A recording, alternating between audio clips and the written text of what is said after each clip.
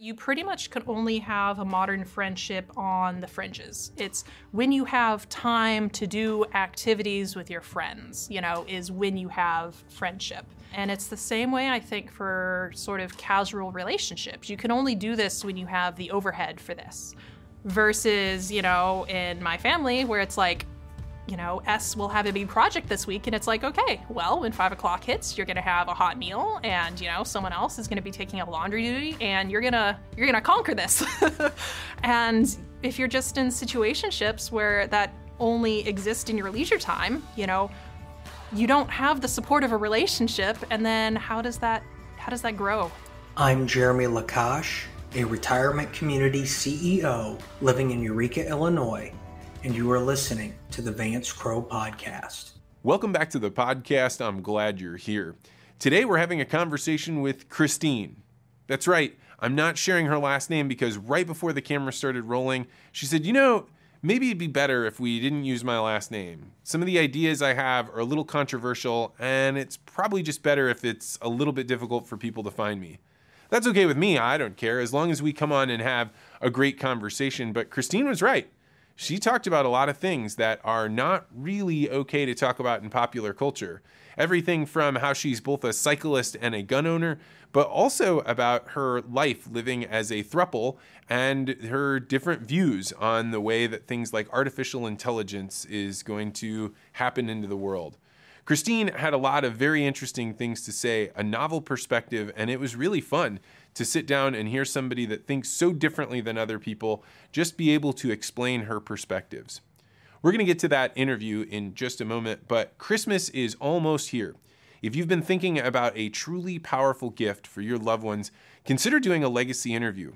Oftentimes, the adult children of parents or grandparents can pool together their money and get a legacy interview. And if you get this in time for Christmas, we will send you a leather-bound gift package that explains the gift to your loved one so that on Christmas morning they can open it up and know that you deeply want to preserve their stories so that future generations can know their family history. If you'd like to learn more about getting a legacy interview for your loved one, go to legacyinterviews.com. All right, without further ado, let's head to the interview with Christine.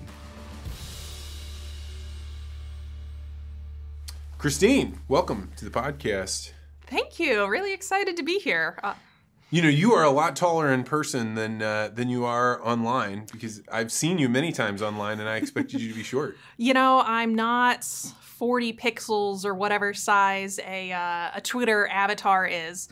I'm about 5'11" and a bit, but you get to see me in heels that bring me very comfortably over 6 feet. So I like being tall, and it's very fun when people say, hey, you're taller than I expected, because it's just like, yes, I want to crush the world. You're one of the rare people that has a bunch of Venn diagrams that when you look at them, you're like, that doesn't really make sense. And I think one of the things that crystallizes that is you're a lover of bicycles, and you are a proponent of guns. And I don't know if guns and bicycles go together, but it's a Venn diagram that usually doesn't overlap that much. It's funny. I was recently living in the Seattle area, and there I carry typically in the 4 o'clock position. And I assume most of your readership knows what that means, but it's sort of on your back, right here. And when you ride a bicycle, your shirt sometimes rides up because you're leaning forward, et cetera, et cetera. And I sort of saw it as look, I'm doing community outreach. Look, fellow cyclists, gun ownership is normal. I'm one of you, and here I am, carrying my bag full of organic groceries. Well, sometimes organic. And that's just because those were sometimes on sale. Anyway, and then we moved over to the Spokane area, and it's a little more conservative area. And there, again, same thing happens. And instead it's, hey, people who are driving next to me and see me cycling, I'm just like you. I own a pistol. And here I am on a bicycle getting my groceries. So it's culturally, there's not very much of an overlap. But I think there's a lot of sort of self-sufficiency involved in both, at least for me. It's no, oh no, a tree has blocked the road, my car is stuck here, because I could just pick up my bicycle and I can go around it. It's no, oh no, I hear this crazy thump from the downstairs, I'm helpless up here in my bedroom. Nope, I can investigate. Yeah, it's an interesting thing because, I'm a supporter of guns. I learned when I was a really little kid how to shoot guns, and then when I got older and wasn't moving around, then I purchased guns. Mm-hmm. But I would almost never talk about them publicly, and you are very public about it. I'm very public about a lot of my opinions. It's one of these things where I certainly see the Overton window shifting, and I think that's very dangerous. And I think it's important for me to be vocal about these topics because I don't necessarily look like your typical gun owner. I'm a woman, I'm in software engineering, et cetera, et cetera. And I wasn't particularly into guns until a number of years ago. But they've always sort of been vaguely seen as good in my life. I grew up with stories of my grandmother who...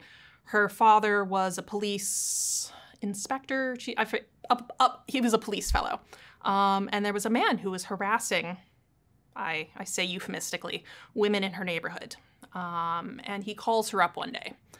And because one of the things he was doing was including harassing them by phone. And she goes, you know what? How about you stop by tonight, 6 o'clock or whatever, And her plan was, okay, my dad will be here. He'll find this guy. He'll arrest him. Done.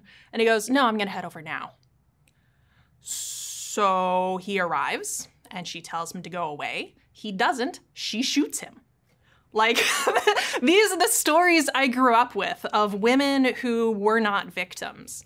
And I've had my own experiences of one time was going to a rest stop late at night, and I see this guy making sort of weird eyes at me as he leaves the rest stop. And I go in there, and I, spend a bit of extra time, and I leave, and he's waiting for me outside. Starts walking towards me, and then so does my father, who was on this trip with me, and the guy sees my 6'2", 4", I don't know how tall my dad is, dad walking towards me, and he just turns around and leaves. I don't know what would have happened if my father wasn't there, and I love my dad. I can't carry him around every second of every day. So yeah, it's something that's near and dear to my heart, and I do things like I tried to fight against gun control propositions in Washington state when I was living there. There's actually an amendment on a bad bill that passed that I made ever so slightly less bad because of my advocacy. But at the end of the day, I gave up. One person can't go against the will of Seattle. And my family actually relocated to Tennessee recently. One of the reasons being we're tired of the cold, we're tired of the smoke season. But it also just is a little more in line with our values. Yeah, what do you mean by that? What's the difference between the values of Seattle and the values of Tennessee? They're communists. And I say this having friends who are communists, and I think they're sweet people, but just ultimately misinformed. It's one of these things where every time communism is tried, there's mountains of skulls, and I'm not convinced that next time it's tried, it's not going to be the same. But there's also just, it's... They are literally communists? Say they believe the state should control everything and dole it out? Yes, absolutely, absolutely. And yeah, there's no, you can have dinner parties where you discuss these topics, but nobody's going to be changing anyone's minds. You can sort of help the other side, if you want to call it that, see, oh, look, there's not monsters on the other side. They're people too. Mm-hmm. They just think that my way of implementing, we might want the same things, we just have different ideas on how to implement it. Both me and Emily, we both want human prosperity, and we just have different opinions on how to get there. So in Tennessee, there's a lot less... We want the government to tell us how to run our lives. And there's, especially in the neighborhood we moved into, there's a lot more community that we didn't see in Seattle. The other week, 3 little girls from across the street popped over and were like, hey, do you have any kids for us to play with? No, we don't. Oh, can we get a tour of your house? Okay. So, they come in our house, we give them a tour of the downstairs, bring them down to the basement because that's also our garage. So they get to sit in our Tesla and we're like, oh man, going crazy for that. And we didn't get that in Washington, So it's a place where community definitely still feels like a thing. You talk about anywhere people and somewhere people, and it feels like a place to be somewhere. It's so. So just earlier this week, I was learning about anarchism. And like, I think that at least the explanation, Michael Malice was on with another anarchist, and I was like, I actually had never heard that explanation before. I always thought the anarchists were the people that are like, no government, I don't want any rules, like, let's just go have fun. And what he was basically saying was, anarchism is actually a way that you are structuring relationships, and you're saying we're going to work on things together as opposed to having a formal system put on top of us like a government. And where are you at on anarchism? I'm in a weird place because my husband, he's an anarcho-capitalist. And I very much like having access to public libraries. So I'm more of a libertarian, but have respect for the sort of anarcho-capitalist philosophy. There's actually an organization in Chattanooga called the Agora, which is sort of an anarchist store and organization thing. And there it's everyone sort of pays money into a bucket, and you get sort of credits, and then the organization goes and buys like vegetables and meats and things, and then there's a shop you could go to, and it's all very like, when you're quote unquote shopping there, it's not real shopping. It's structured in some interesting way. I only learned about it recently from a local anarchist friend. So I both like it, but I also wonder how well it scales. It used to be that personal reputation mattered a lot. And it's what you do is what mattered. It's like, oh yeah, Bill, he's an asshole, but when the cattle get out, he's first on his horse helping wrangle them. And these days it's, oh, Bill's an asshole. Did you hear what he, said about some minority group? And that's the only thing that matters. And that's the only thing that gets boosted. And so because we live in an age where virtue is largely defined by words rather than actions, because our communication methods are largely focused on words, and we're not sitting around at coffee shops talking about, man, it sucked when the cattle got out last week. Thank goodness Bill was there. I think that then translates into it being difficult to have an anarchist society, but I don't know. It's really interesting to me. That's a good description of it, that so much of our lives are now defined less by action, but more by words. I think that's entirely true. I think of all these legacy interviews I do, and a reporter called me. She wanted to do a story on this, and she asked me, like, what's something you've noticed about the way rural culture either was or is that's different than, and I was like, man, these people are so much more involved in their communities, like in their Rotary groups or their city government or their volunteer fire department, and they're all doing things together. So they have so many more tangible interactions with people that aren't just, hey, look at these photos of these cookies that I made and let me share with you my skin cream recipe or whatever that is, which is all just like much more self-focused rather than action-focused. Oh, absolutely. I think that's one of the grandest tragedies of our age.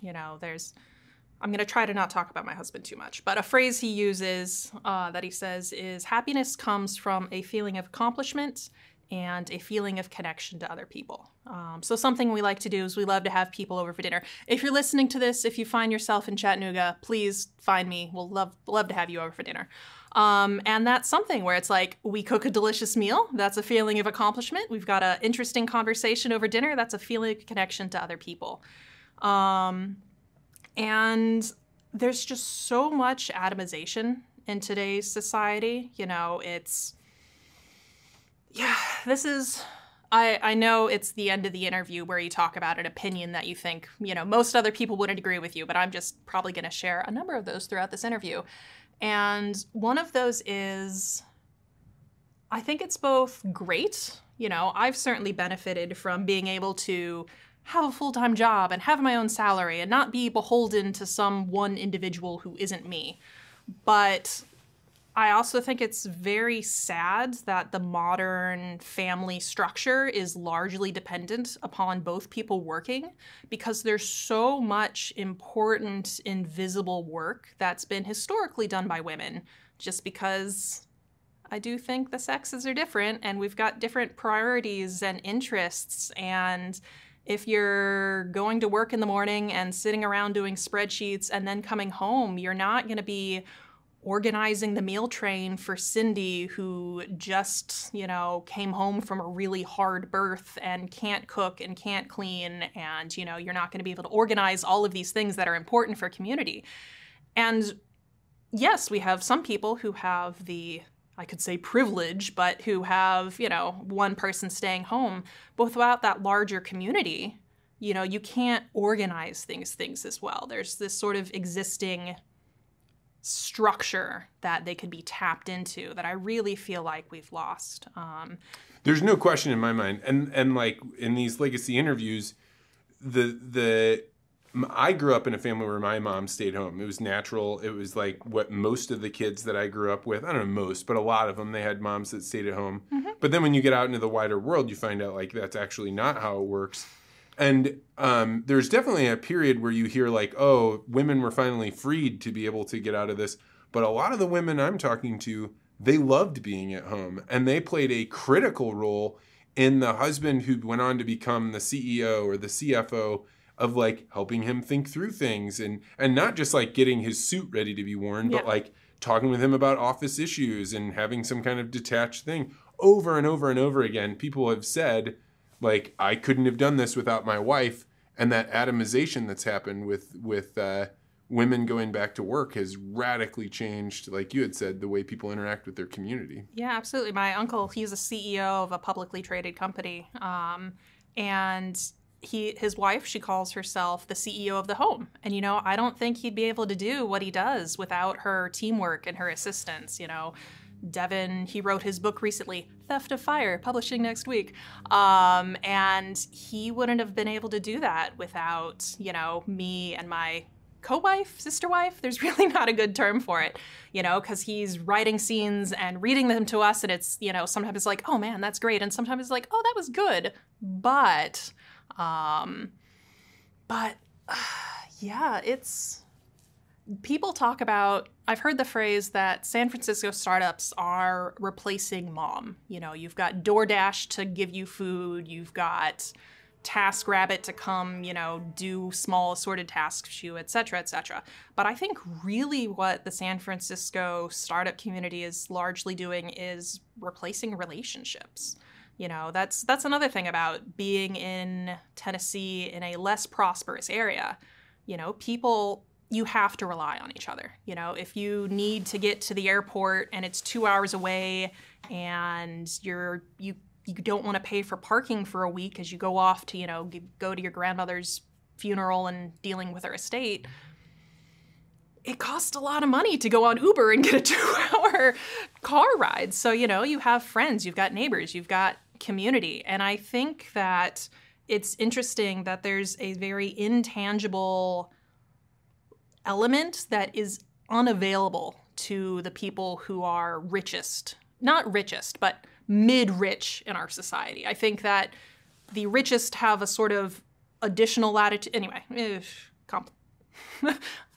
have not thought through these thoughts super well, but... I'm of the belief set that a large reason that this is happening is inflation.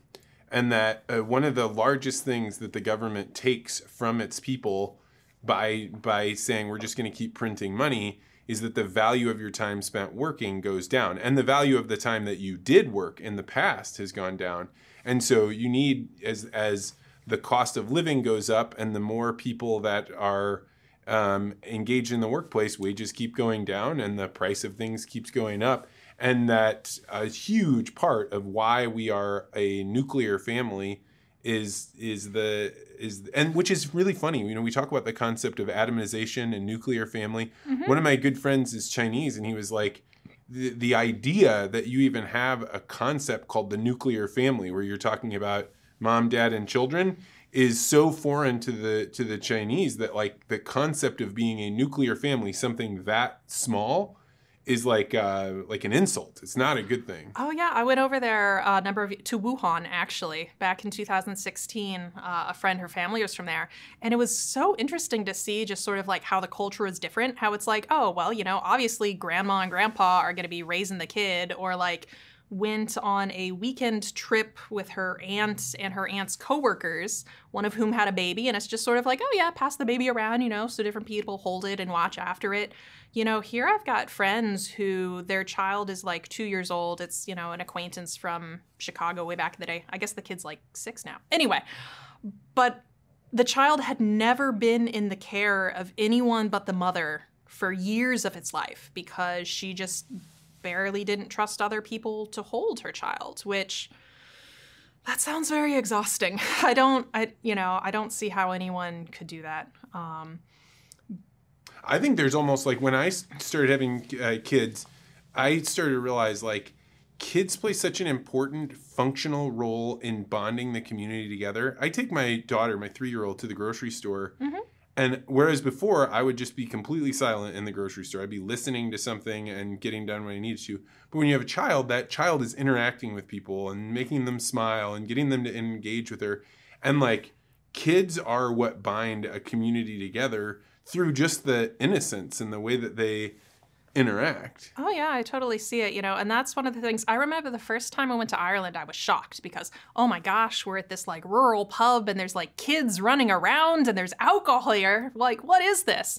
And it's like, now it's like, oh yeah, this makes total sense. Like, why should parents have to like sit home alone just because they happen to have a 5-year-old? Like, I never thought about that. The fact that the 21-year-old rule for bars would really change how people interact with their kids and stuff if they bring them along. I never thought about that. Yeah, and now, it's just sort of it drives me absolutely insane to go places where people are bringing dogs to because I don't like seeing them in public. Like, they're gross. This is a grocery store. Why is this dog here? Or this is a restaurant. Yes, it's a patio, but it still has hair and anyway.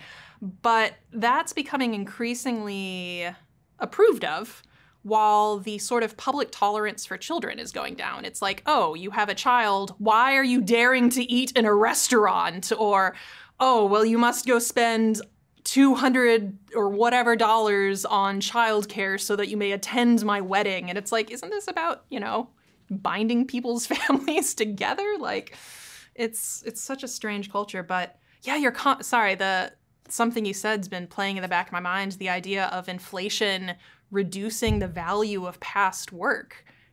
That's so interesting. I hadn't seen it phrased that way, how it's almost like theft from one's past self. 100%, right? And it's like, because you worked at a certain wage, right? And you put that time in, you exchange either that time or that capital good. And now they're able to just throw more $500 into the Monopoly bank and then be like, oh, well, all the prices for everything is going up. So you thought you were making this much money, but now over time, that's all getting sucked away, all the value.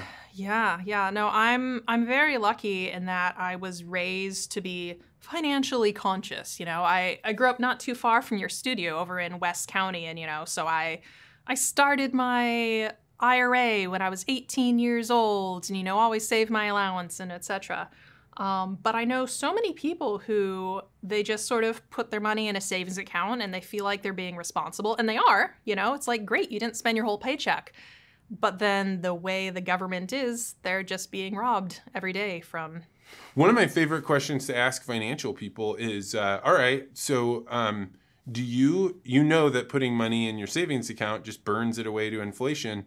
Do you now teach your children to open a savings account? Like, why would you do that? What positive, and almost universally they're like, oh yes, it's very important to save. It's very important to save. And I'm like, maybe it is, right? Or maybe it's important to teach a more nuanced lesson there, because to save it in the current economy that we're in and in the foreseeable future is, I mean, I'm not saying you should go, YOLO spend your money, but like it's putting it in a savings account is definitely not something we're teaching young people. Oh yeah, no, it's crazy. Like, even 5-10 years ago when I was reading personal finance advice books, it's talk about, oh yes, put your money in this kind of account and you're going to get 5% returns, money market accounts. And then it's 2006 and I'm looking at returns on a money market account and I'm like, no, this is not what I'm getting in this type of account. It's returned a bit. I think our money market account is getting like 4.5%, hooray, as it tries to meet, 9% or whatever inflation. Yeah. But it's, it's handy for, the place where our cash sits for bills and such. But yeah, a lot of advice from the past doesn't apply very well. Like, think about bonds, like that's like, and if you think about even something as simple as putting your money in the stock market, I mean, most of the gains of the entire stock market are done by, I think, 5 companies or 7 companies. And like, that's another whole part of the economy that really frustrates me, because it now has become common knowledge, like you should just be investing your money into the stock market. Like, well, the only reason you should be doing that is because it's the only thing that will keep up with inflation if you don't want to be actively managing your money. If you don't want to be the type of person that's like buying a rental house or doing, you know, like adding capital so that you can get the business to make money. So people have to put their money into the stock market in order to avoid inflation. But maybe I don't want to risk my money, right? The stock market is risk. And so this type of risk further inflames the calculation that regular people take about what their future will be. Yeah, that's true. If it's 1945, and some time of low inflation in American history, I'll admit I'm not versed enough to pick a specific date. But, you know, it's like, okay, there's risks to the stock market, and if I want to avoid that, I could just save it. But now it's like, nope, well, you're just going to be losing that way. So you're forced into risk. So, man, that's a challenge. Well, so something you said earlier about your family, which makes you a little bit different, is that you mentioned a sister wife and you mentioned your husband. Explain what is your I actually don't know. Yeah, no worries. You know, it's one of these things where there's a lot. I'd say my family is the most important thing to me about my life, but it's not the most interesting. You know, I'm sure your wife is the most important person in the world to you, or maybe your daughter, both together, collectively. But you don't introduce yourself saying, "Hi, I'm Vance Crowe. I'm married." It's like, oh, okay, good, happy for you. Right. You know, and it's, I just stumbled upon a relationship that works for me. You know, Devin, he's, I don't know how to describe him. I love him. He's amazing. He's an amazing talker. He's there, you know. S, I'm just going to refer to her by an initial just because I'm an insane, deranged person, and she is an absolute sweetheart that does not need to be caught in my splash zone. But she's just a wonderful person, you know. There's a phrase we like to use, that thriving is a team sport. And just for anything that's good in our life, there's another person to make it a celebration. And for anything that's a challenge or a burden, there's an additional person to carry that weight. And there's a term some people use called poly, which I kind of hate because it applies to As in like polyamorous. As in polyamorous, yeah, which seems to apply to a million different varieties of relationships. And the people who seem to be most outspoken about it live lifestyles that are very dissimilar from ours. So it's not a term that sort of resonates with me, even though it's kind of an umbrella term that could apply to my family. But yeah, we're just a team and happy together. And did you come into the relationship that they already had, or how did you guys all build into this? Yeah. Yeah. So they were together for, a number of years before I showed up, at least 6. I'm forgetting now. But Devin was someone who I had sort of vaguely known for many years. He used to do some writing online that I followed, and I had started talking to him one day looking for some life advice. And then I went out to meet him, and then I moved in. And then it's been great. Do you remember what the life advice you were looking for was? Just was unhappy with some things in my life and just had seen how he had good perspective on things and was helpful and just needed someone to talk to. And turns out I needed more than someone to talk to. So, yeah, it's... So when you use this phrase, sister wife, that's something that's like, I know what each word means, but together, what do they mean? It means that, so I stole that from the old school Mormons. Modern day, they don't do that. And it's actually kind of funny because my last employer largely was populated by LDS because it was headquartered in Utah. And I was the person in the company with a sister wife, so I always found that very funny. But it just means that we have the same husband, and we aren't in a relationship together because we're not wired that way. But, like, I would fight anyone who tries to harm her. So, just we're a team, and we're building our lives together.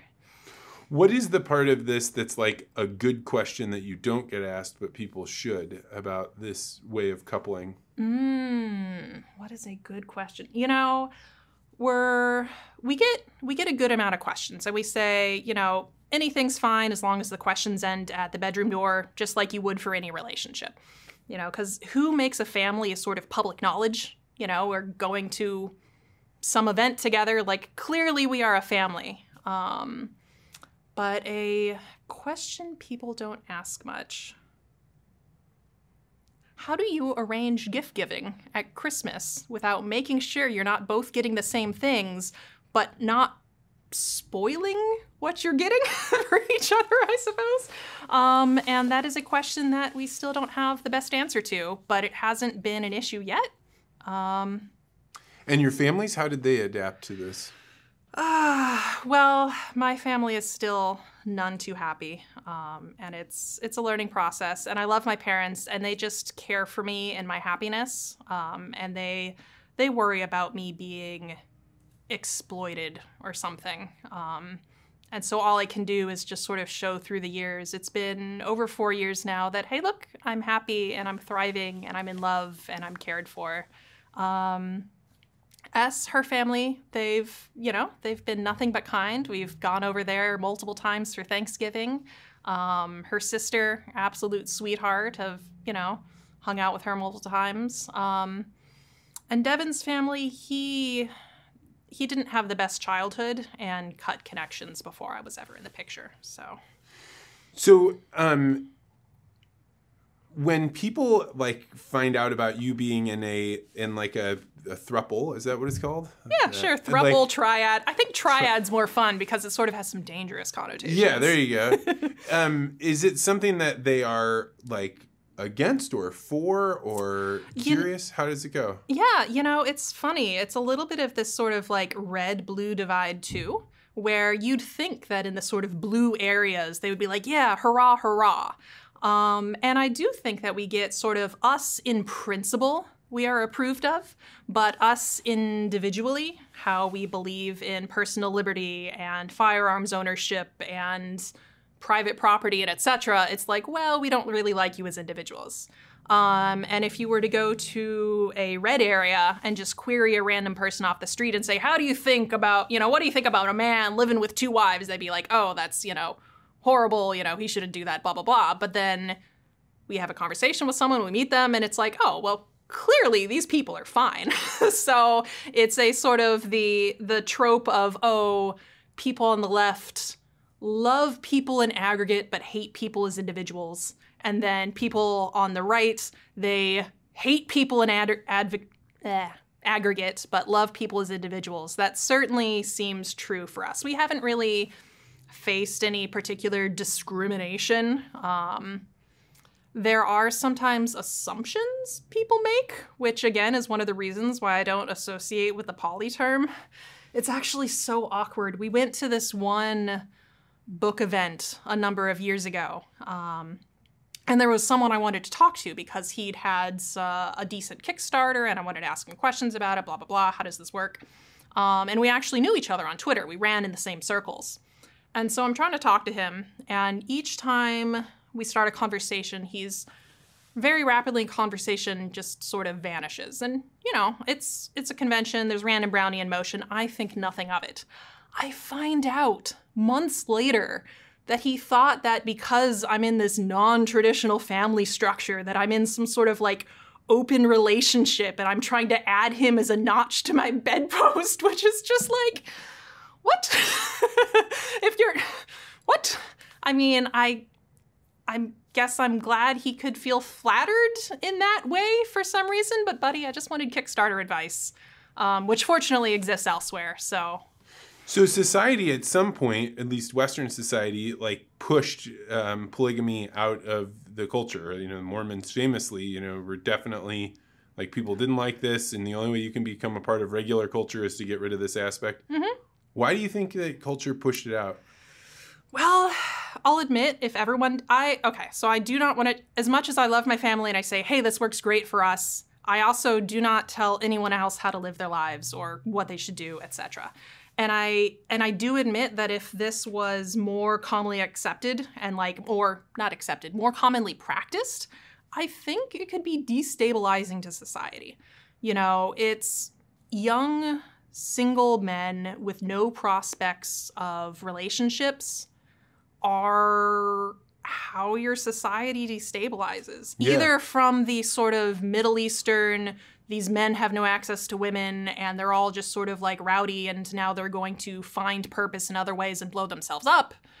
Or in a Western society, these young men who call themselves incels and see no prospects for marriage and happiness are just going to check out of society and play video games so they can actually feel a sense of accomplishment in something, and then aren't going to be out there digging trenches and building companies and keeping our electricity on.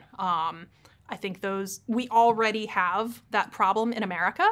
And I think that if having multiple wives was more commonly practiced, then we would have that even more so. Yeah, I think so. I remember in graduate school learning about a thing called the bare branches hypothesis, which is really that it only is a few generations after polygamy is in an area where you have so many unmarried males that they destabilize. They get into banditry, they get into fighting and all the things that you were describing. And marriage being spread out among them is probably much better. Yeah. You mentioned this term incels. Where do you see this in culture? Well, I see it primarily online, which I inhabit probably far too much. But I see it both from, a little... My Twitter sphere is interesting in that it sort of touches a lot of different communities, the quote-unquote post-rationalists, the gun community, a little bit of just delightfully deranged people, just all sorts. And I think there was a little bit of this sort of incel world sort of off on their own for a while, self-identifying as this, and then eventually sort of got attention, and then now it's in common parlance. But where I see this is, it used to be that for young men, if you worked hard and dedicated yourself to something, society was set up in such a way that you could sort of default to win. It's not guaranteed, you're not guaranteed happiness, you're not guaranteed anything in life, but there was sort of the well-trod path of, I'm going to be a mechanic like my dad, and I'm going to have my wife and our children, and we're going to get by, and we're going to be happy enough, But now a lot of young men aren't seeing this, and aren't experiencing it. And we've gone from both for men and women, relationships not being seen as something that anyone deserves. It's how dare you think you deserve anything? We just want you to work and do things, and how dare you want anything in return? And so young men in particular are seeing this and are saying well, if people are saying I'm not due anything in return, all I have is obligations, I'm not being told there's any rewards, why should I fulfill these obligations?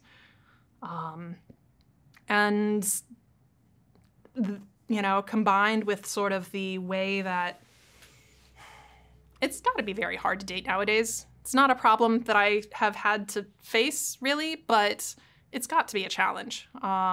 Something like 60% of men under the age of 25 can go an entire year without being touched by another person. I think about those kinds of things. At first, when you hear this concept of incels, it's a little bit of a joke, it's a very funny sounding word. Yeah, but then you start thinking about what would that life be like, right? It would be like walking around in a bubble that you don't get touched, you don't get interacted with, and it's just it's something hard to wrap your mind around. It is. You know, a while ago we had popped over to Seattle as like a one last hurrah, you know, before moving out to Tennessee. And, you know, I was out one morning over by the pier area, and it's like just early morning, had my coffee, enjoying the sunlight, and just sort of like, yay, enjoying myself. And this sort of older man walked up to me and he's like, you know what, you've just got a wonderful energy about you, you know, and blah, blah, blah. And he wanted to give me a hug. And so we hugged, and, you know, I continued on my day. And that's not a thing that, I mean, I guess this random older man got a hug from a random stranger, but like men aren't wandering around getting hugged by people. No, So it's, yeah, I don't know what, it's one of these things where there's certainly a problem, and I wish I knew what the solution was. But I hope there is one. And it seems like it's going to get worse. Oh, absolutely. A lot worse. Yeah. Do you see a rise in the type of coupling that you're doing? Do you think that this is going to increase? I don't know. I know of other people who are in relationships like this. Some publicly, some, hey, yes, my family structure is like this, but we don't talk about it. And that seems very sad to me. You know, I love talking about how amazing my family is. And I very much, so because of this, I very much understand the sort of like 1990s gays feeling trapped in a closet. And it's like, oh yeah, I see you want to be able to talk about your boyfriend or your husband or whatever. So I think that there's sort of our family structure where we're together and we're committed and we've got a home together and etc. But I think what's becoming even more common is this phrase I heard recently called a situationship, where it's you sort of have this nebulous situation with a person of your preferred sex, and there's not really anything defined, and there's not really any obligations to each other, and you're just kind of existing. And I can see how, especially in a place like New York, where the gender ratios are insane. Are they? Oh, yeah. So if you are a single woman and you want a man, go to San Francisco, because the gender ratios there are way more men. If you're a single man wanting a beautiful woman, go to New York, because the gender ratios there very hilarious. much skews that's female. Super interesting. I know. I mean, so maybe that's the answer to this. All the incels, just move to New York. You can afford it, I'm sure. So there, it's sort of like without this sort of, hey, yes, we see what we bring to each other's lives and how we want to build a life together, blah, blah, blah. It's just sort of like, well, you know, we go out to dinner sometimes and see a show, and maybe there's 5 other people doing this with this person, but you don't know, like, I think the issue was less, people indulging in lifestyles like mine, and a little more this sort of prolonged, almost high school style relationship. That sounds awful to me. Like I remember, like when I was in my 20s, I had a lot of fun. I dated a bunch. You got to meet a bunch of people. But like once you get married, all of a sudden the stress of like, how's this going to work? What's going on there? Oh, did I say the wrong thing? Or are we like whatever, all the stuff that goes on with it, it's all gone. Yeah. Right? And you have new problems, but like it's not instability. Yeah. And like I cannot imagine being in a situationship where it's based on instability. It's like purposefully not. Well, and I think too, so something that I think is very hard with modern friendships is that you pretty much could only have a modern friendship on the fringes. It's when you have time to do activities with your friends, you know, is when you have friendship. And it's the same way, I think, for sort of casual relationships. You can only do this when you have the overhead for this. It's, you know, I've got a big project at work this week. I don't have time to go on dates. You know, I'm not going to see you, Joe, Cindy, whoever. Versus, you know, in my family where it's like, you know, S will have a big project this week, and it's like, okay, well, when 5 o'clock hits, you're going to have a hot meal, and, you know, someone else is going to be taking up laundry duty, and you're going to conquer this. And so if you're just in situationships where that only exist in your leisure time, you know, you don't have the support of a relationship, and then how does that grow? I don't know. Man, if you're listening to this and this is describing your life, I don't know what to say other than that I'm sorry. Yeah, it's got to be anytime you have that instability. Well, you've talked about your husband a couple of times. He just finished a book and is about to publish. Yes, it's actually, we're recording this exactly 1 week from publication day. And I'm absolutely deranged about this on Twitter. Like, every other tweet is Theft of Fire by Devin Erickson, publishing 11/11, available for Kindle pre-order now and more formats soon. But it's so good. You know, the publishing industry is just incredibly broken these days. It's more about what books the big five publishing houses want people to read, what messages they want them to consume. And I think a lot of people feel very betrayed by a lot of books these days, where you're reading it and it's just very clear that you're getting a message. And it could be a message you agree with, but if you want that, you're not signing up for that. You're signing up for a story. And if you disagree with it, you're sitting there listening to someone make arguments at you that you can't respond to. So it's like, why are you being subjected to this? So I don't know. I'm super excited about Theft of Fire. Like, obviously it's informed by his anarcho-capitalist beliefs and that it's a frontier society in space and there's no set government, but it's not, hey, let me write a 500-page treatise on how a spacefaring society would work without government. It's about people and people wanting conflicting things and how those desires play off each other and how a strange alien artifact on the edge of the solar system may change humanity forever. I don't know. I'm terrible at the elevator pitch. I'm not the writer. But I've been basically the publicist for this. You know, if you were to ask him, what is your marketing plan? He says, my marketing plan is Christine, which is a heavy burden to carry. But I'm honestly very proud of how I've sort of risen to this occasion. You know, I'm decently clever. I can learn things, and I've learned a lot in this. And I'm very happy that I'm able to connect people with just a absolutely phenomenally written story that I know they're going to love. You know, Robert Bob Martin, I don't know if you're going to listen to this, but if you do, you know, I'm super glad you love Devin's story. You know, he's the author of Clean Code, which is just insane to me that guy's read this book. But yeah, Theft of Fire, publishing next week. What do you wish you knew about publishing that you didn't know a few months ago? You know, just tons of little things. Like getting a batch of ISBNs and getting those listed in certain places at certain times versus waiting. Or what I'd really wish I'd known is on Ingram Spark, the sell-by date and the publishing date, just sort of what those means. I totally messed up physical copy pre-orders. So that's why it's just lots of little things there.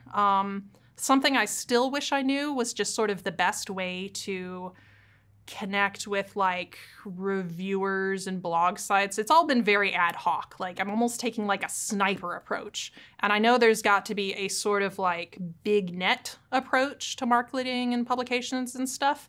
I don't know what that is yet. So if anyone knows, feel free to tell me. But yeah, it's hard because unlike music or a TV show or something, you know, if you produce that and you say, hey, you know, buddy, you want to listen to the song? Great. They can pop it into Spotify, spend 3 seconds listening, and either they like it or they don't. If you write a novel... Yeah, it's a big commitment. That is a commitment. It's a big commitment, yeah. You know, and it's a lot to ask, you know, and that's one of the reasons why I've been primarily talking with people who I know love science fiction, because it's both an ask, but it's also a gift. It's, hey, here's a way to spend 12 hours or however long it takes to read this with something that I know you're going to love the experience of.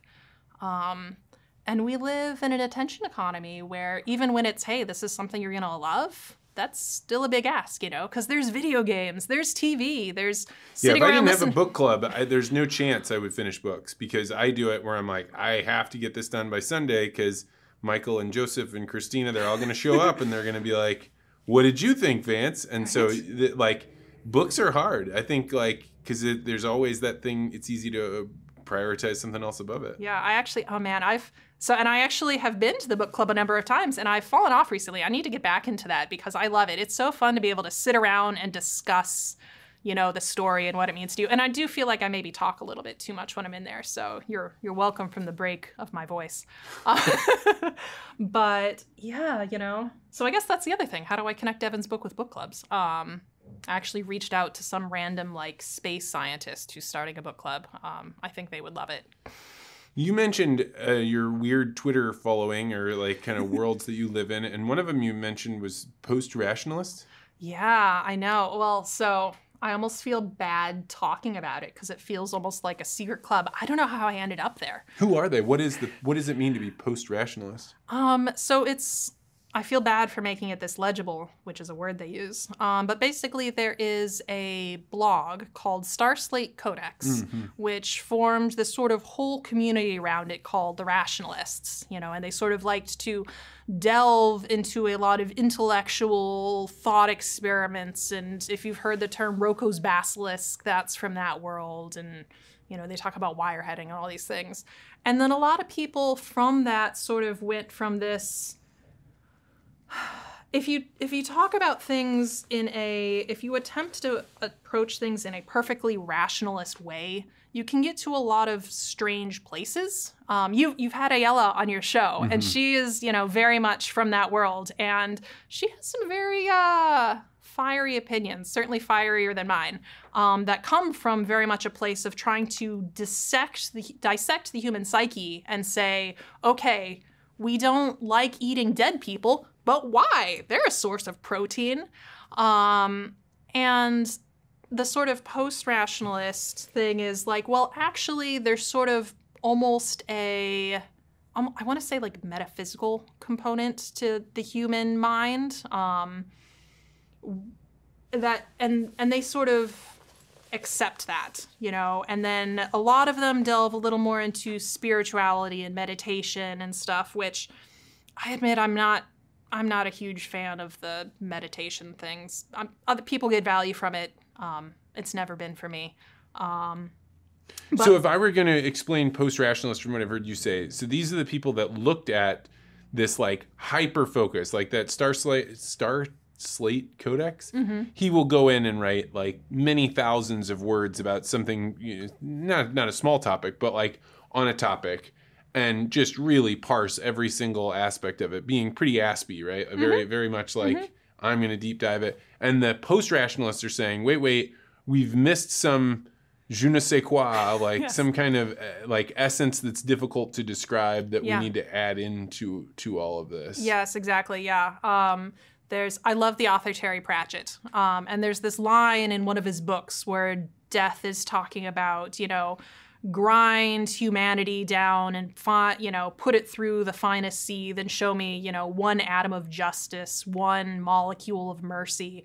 These are concepts that don't physically exist, but they do exist. They're real. And so, yeah, exactly. It's sort of hey, there is more to the human experience than the purely rational. And a lot of it is just sort of friendly vibing. There's people who spend all their time on Twitter being hey, let me tell you about how you're wrong about this specific topic, often political.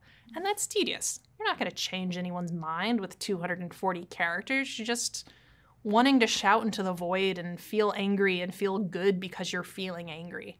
But this is just a little corner of Twitter where people are just sort of living their lives and having fun and, talking about things, but in a different way. And I don't know how to explain it, but I feel so lucky to sort of exist on the fringes of this community. I want to say I'm not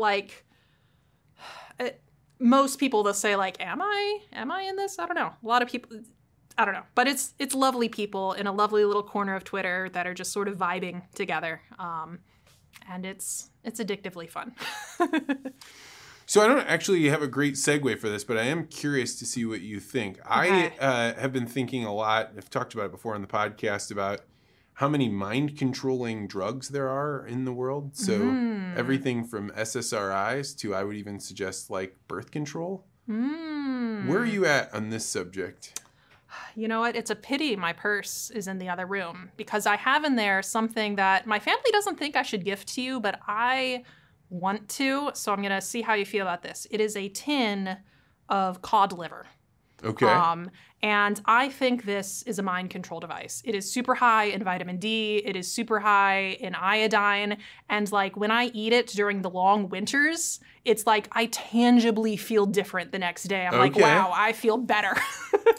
So I think the number of mind control devices that are out there are, yeah, absolutely vast. It's interesting that you bring up birth control because I know a lot of people who are starting to say, actually, this does like have effects on mood and stuff and are sort of like shying away from that. Like not in a, I feel like traditionally a lot of these sort of people being against birth control was more from a, oh, this is bad for propriety.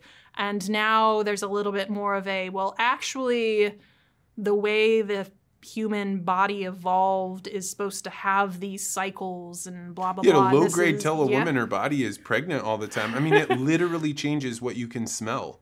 Really? And like, oh yeah. I didn't So know that one. there's this stuff that's like one of the ways that you can tell attraction is that women can smell men. And like they're like, oh, after they work out at the gym, they're like, I like the smell, or I'm totally repulsed by this smell. And they're finding out people that were on birth control maybe liked one that when they're off birth control, they're like, I hate it, right? I don't like it. Yeah. And so there's definitely signaling going on there. And it's one of those things that we're like, I mean, when I went out on Twitter and asked this question, that's why I'm asking you in this nice safe place, people went berserk on me. Like, oh, I believe it. Like, how dare you want women to be pregnant and barefoot in the kitchen, man? Yeah, right? Sea monster. Yeah, no, you know what? I've never personally delved into the more like explicitly mind altering things. You know, I've never used, I use caffeine very regularly. And then every quarter or so I'll drink. But the sort of weed and mushrooms and all those things has never appealed to me. In fact, getting off caffeine was a wild experience for me. And now I have a little bit of tea every now and then. But like, caffeine is one of those ones where if you bring it up with people, they get defensive. Like, I'm not trying to convince you to give up caffeine. But like when I quit drinking coffee, first off, I had these like wild dreams, like just totally insane. And I would describe it as the difference between looking up at the stars when you're in downtown versus looking at the stars when you're in the middle of the ocean or you're in sub-Saharan Africa, right? You just look up and the stars are so much brighter.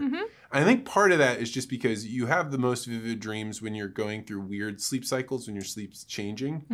But that was definitely true for me, was the caffeine. In fact, I would say the largest psychological change that's ever happened to me happened as a result of stopping coffee more than you know, not having alcohol or caffeine or THC or any of those things. The way bigger one was caffeine for me. interesting. You know, a while ago, I got tortured by the Department of Defense. And by that, I mean I participated in a sleep study that was financed by the Department of Defense. Oh my God. Why? Why would anyone do that? I wanted to. It's like in a controlled environment, I can see what it's like for me to go, what was it, 48 hours or something like that without sleep. Oh my God. Maybe it was 38. I forget what it was exactly. And I wanted to know because like we all worry about like shit's going to hit the fan, you know, like it's a concern. Maybe, I mean, there's probably not going to be a hurricane in Tennessee, but maybe, I don't know. You never know what's going to happen, or maybe something bad happens. It's like, so as part of this study, there was both a driving test component and a shooting component. The shooting component was not quite shooting. It was like, what they were testing was shoot or no shoot. Like, you're supposed to go, it says, oh, go for target A, and then, you know, either A or B shows up, and, you know, you pull the trigger of, like, a literal gun that's been modified with, like, a laser. And I was like, this is perfect, because I want to know if it's, I've been awake for 36 hours and I need to drive somewhere because, you know, my cousin is dying. Am I going to die in the process? And so it was fascinating. And I actually need to call them up because they give you either placebo, or they give you caffeine, or they give you modafinil. And I don't know which one I got. And I can find out by calling them when the study is over. So I need to do that. But I actually did fine. So I'm kind of wondering, I kind of think I got the modafinil. And so I definitely want to like get a hold of some of that metaphorically and put it in like a bug out bag. Modafinil? But for a while it was like the go-to hip productivity drug in San Francisco. In that it just sort of like helps you stay awake and helps you stay focused. And I think long term it has some short-term memory side effects, maybe. So don't take it all the time, but it seems like it could be very handy in a I need to be awake and focused situation. There's no, I mean, if I get up above, so when I was working on a ship, one of the first things you do during, they call it sea school, that you spend an entire day and a half just learning about sleep. Oh. And it was really valuable to me because you find out like your body does these 45-minute sleep cycles. If you can't sleep for more than 45 minutes, then you should stop after 20, and like just all these things that you don't know about sleep that somebody should teach. But the reason they do this is because so many shipping accidents, like something like 90% of them, come from people being deprived of sleep. And it was during this time that I realized, like, oh no, I'm one of those people that like really needs to get to sleep on time and really needs to wake up on time. But like to go more, when I get above, let's say, 17 hours of being awake, like my body starts shutting down. I'm like not able to make good decisions. Yeah, no, I mean, well, and it's great you recognize that about yourself, so you're not one of these people who, like all humans, can't make great decisions at 17 hours of sleep, but then you think, oh, I'm fine, I'm going to go, drive across country and then, die. Yeah. So, but yeah, for your original question of like what sort of mind-altering things are out there, I think there's tons. And, I feel like what you were trying to get to is, does social media count? I don't know if that's where you're going. No, but it's an interesting thing. I think it is. I think it is too. I think it's a synthetic dopamine. Mm-hmm. Because you're sitting there. I mean, that's what it's designed for. You're sitting there, you get the little heart icon, and it's like, hooray, someone liked my post. And then you're away from your phone and you're like, I wonder if I have any reactions on the things I posted. And then you're sitting there wanting to go check. And it's very interesting. I almost wonder if someday, just as now, we can look on the past and say, man, remember when they put like arsenic in their food to make it more green or whatever they were doing? Yeah, a lot more Coke in the Coca-Cola. Yeah, and this is not a new idea at all. Tristan Harris has been harping on this forever, right? About how we sort of, hopefully someday we'll have a more intentional look at the sort of attention economy that exists, and not sort of allow third parties to hijack our brains in these ways. I don't think we're there yet in the sort of like this, like I think a lot of people will agree this is an issue, but I don't think we're yet to the CFCs are in the ozone. What can we do to, stop this stage? Do you think there will be like a lobby group the same way there was for smoking and climate change? I mean, it seems like those things are driven by leftist ideologies that want to control you. So, presumably you could come up with a creative way to control.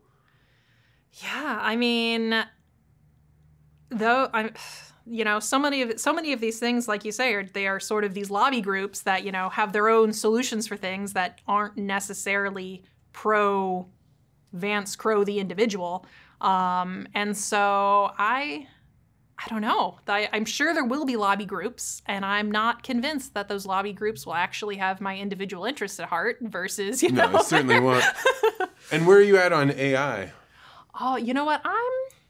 I'm both excited and worried, Have you used it much? A little bit. So even though I'm a software engineer, I am terrible at front-end development. I just can't make things look good. So we outsourced Devin's website, and it looks pretty. The code is terrible. It's absolute rubbish. And I'm not going to name who did it, but don't hire him. And so S and I have been going through and cleaning this up. But I've been a little more of such and such needs to be fixed. And then she is using ChatGPT to help her understand this code base because it's written in React. I've never used React before, so I hardly know what's going on there. And it's like, it's amazing because we've sort of developed this almost like project manager, like team lead, individual contributor role for this. Because a lot of the stuff I'm doing is just sort of the publicity. And that's not something I can outsource very well. And so I'm able to say like, hey, on our media tab, we need X and Y. And she's able to go in there, figure it out. I mean, it helps that she's smart. And then just sort of use Chat GPT to figure things out. And then when she has a problem that she can't figure out, she can come to me, and then I can either look at it and fix it, or I can look at it and say, I know bugger all about React. I don't know what's going on. So I'm going to use Chat GPT to ask my question and see the 4 different results and identify, okay, well, this one will break everything just because I know that. And then this one will actually work, and then, then fix the problem. So I have so many thoughts on AI. I am staggered with somebody told me that you could upload a photograph and then have it start doing like parsing off of it. So you could have like a photo of a person or the photograph of an object, and then you can say, now I want you to put this object in this other place. And it is so realistic that you're like, that is not the person that's in the photograph that I put in there. But this is a totally non-existing person that looks like a real person. We are at an interesting stage where, once upon a time, humanity had knights. And that was the best fighting unit. This man on this horse with armor and a sword. Like, how do you beat that? You can't. But to have a knight, you need this whole infrastructure. You need a guy hammering out his armor. You need people feeding his horse. You need this whole thing. So yes, knights are dangerous, but also they're hard to access. They're sort of, they're ruled over by the king. And then we got guns. And use of force was democratized. And now if you want to rule over the people, you don't just need to keep the one guy on a horse happy, you need to keep all the people happy. And so now I'm seeing a little bit of a similar thing with AI. We've had Photoshop for a long time. You can find some very funny images online of people doing funny things with Photoshop. And to do that, you need skills, and you need time, and you need software that costs $0.